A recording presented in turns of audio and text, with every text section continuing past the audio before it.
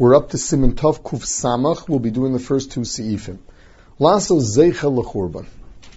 Mishachara Beis HaMikdash, once the Beis HaMikdash was destroyed, Tiknu Chachamim Shahayu Ba'osa Hador, there was a Takanas Chachamim of that generation with regard to the way you may decorate your home. You may finish your home in the way you build it.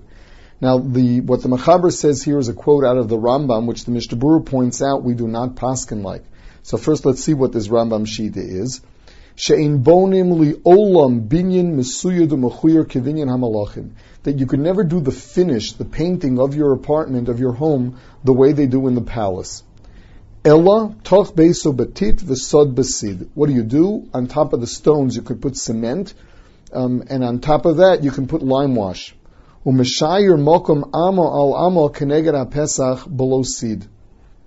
And then, on top of the door, you have to leave over a place that's an amma by an amma, where you don't even put the sid on it, you don't put the lime wash, which is white, and you're just left with the cement, which is under it.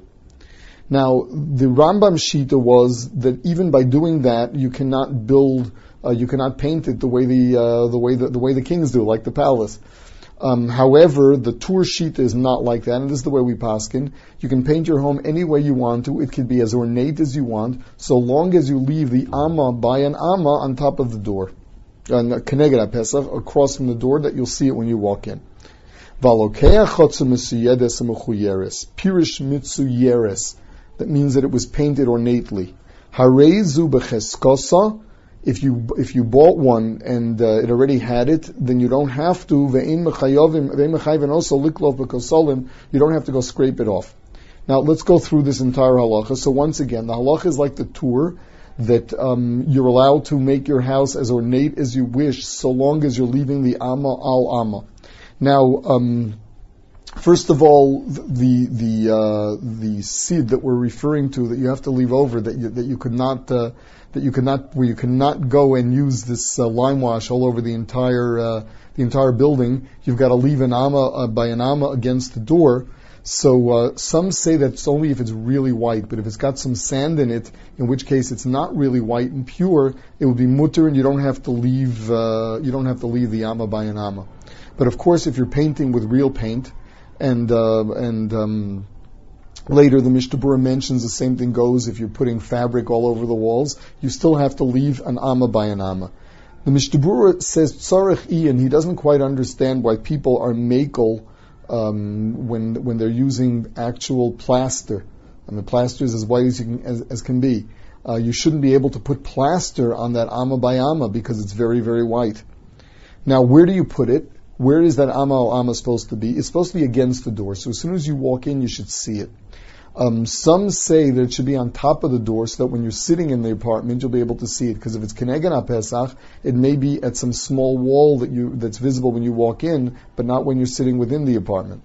So in a situation where you don't have an amma by an amma against the doorway, for example, you as soon as you walk in, it's just a big open space, and the amma by amma would be at the other side of the room, you can do it on top of the door instead.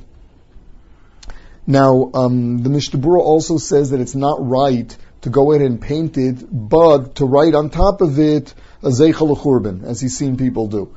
You're supposed to follow Chazal's way of remembering the Churban, and that is by leaving that area that is unpainted. So here it said that if you already buy a house and it's been done, you don't have to scrape it off. That's only, says the Mishnah Berurah, where it was done beheter. The person that lived there was not Jewish, for example, so they were allowed to do it. But if the person that lived there was a Jew, just was not Makayim this halacha, then when you buy the house from him, you're going to have to go and scrape the paint off after you buy it. Siv Beis. So that was the first halacha. Siv Beis v'chein hiskinu, they made other takanas. Number one, sheha'orech shulchan lasa suda la'orchim. When you set the table for the sake of making a meal because you're having guests, machaser mimenu ma'at, you're to leave something out that should have been there. Umaniach makom ponui below karim and akaris horiyus losesham. So when you put out your spread, when you put out all the different dishes, in one place you make it obvious that there's something missing. There's something that was appropriate to serve and you would have put it there, but you leave that space empty instead. That's one takana. Now it's brought down that this halacha of a suda even applies to a Sudas mitzvah. It does not apply on Shabbos and Yontif. We don't show Avelis B'Ferhesia on Shabbos and Yontif.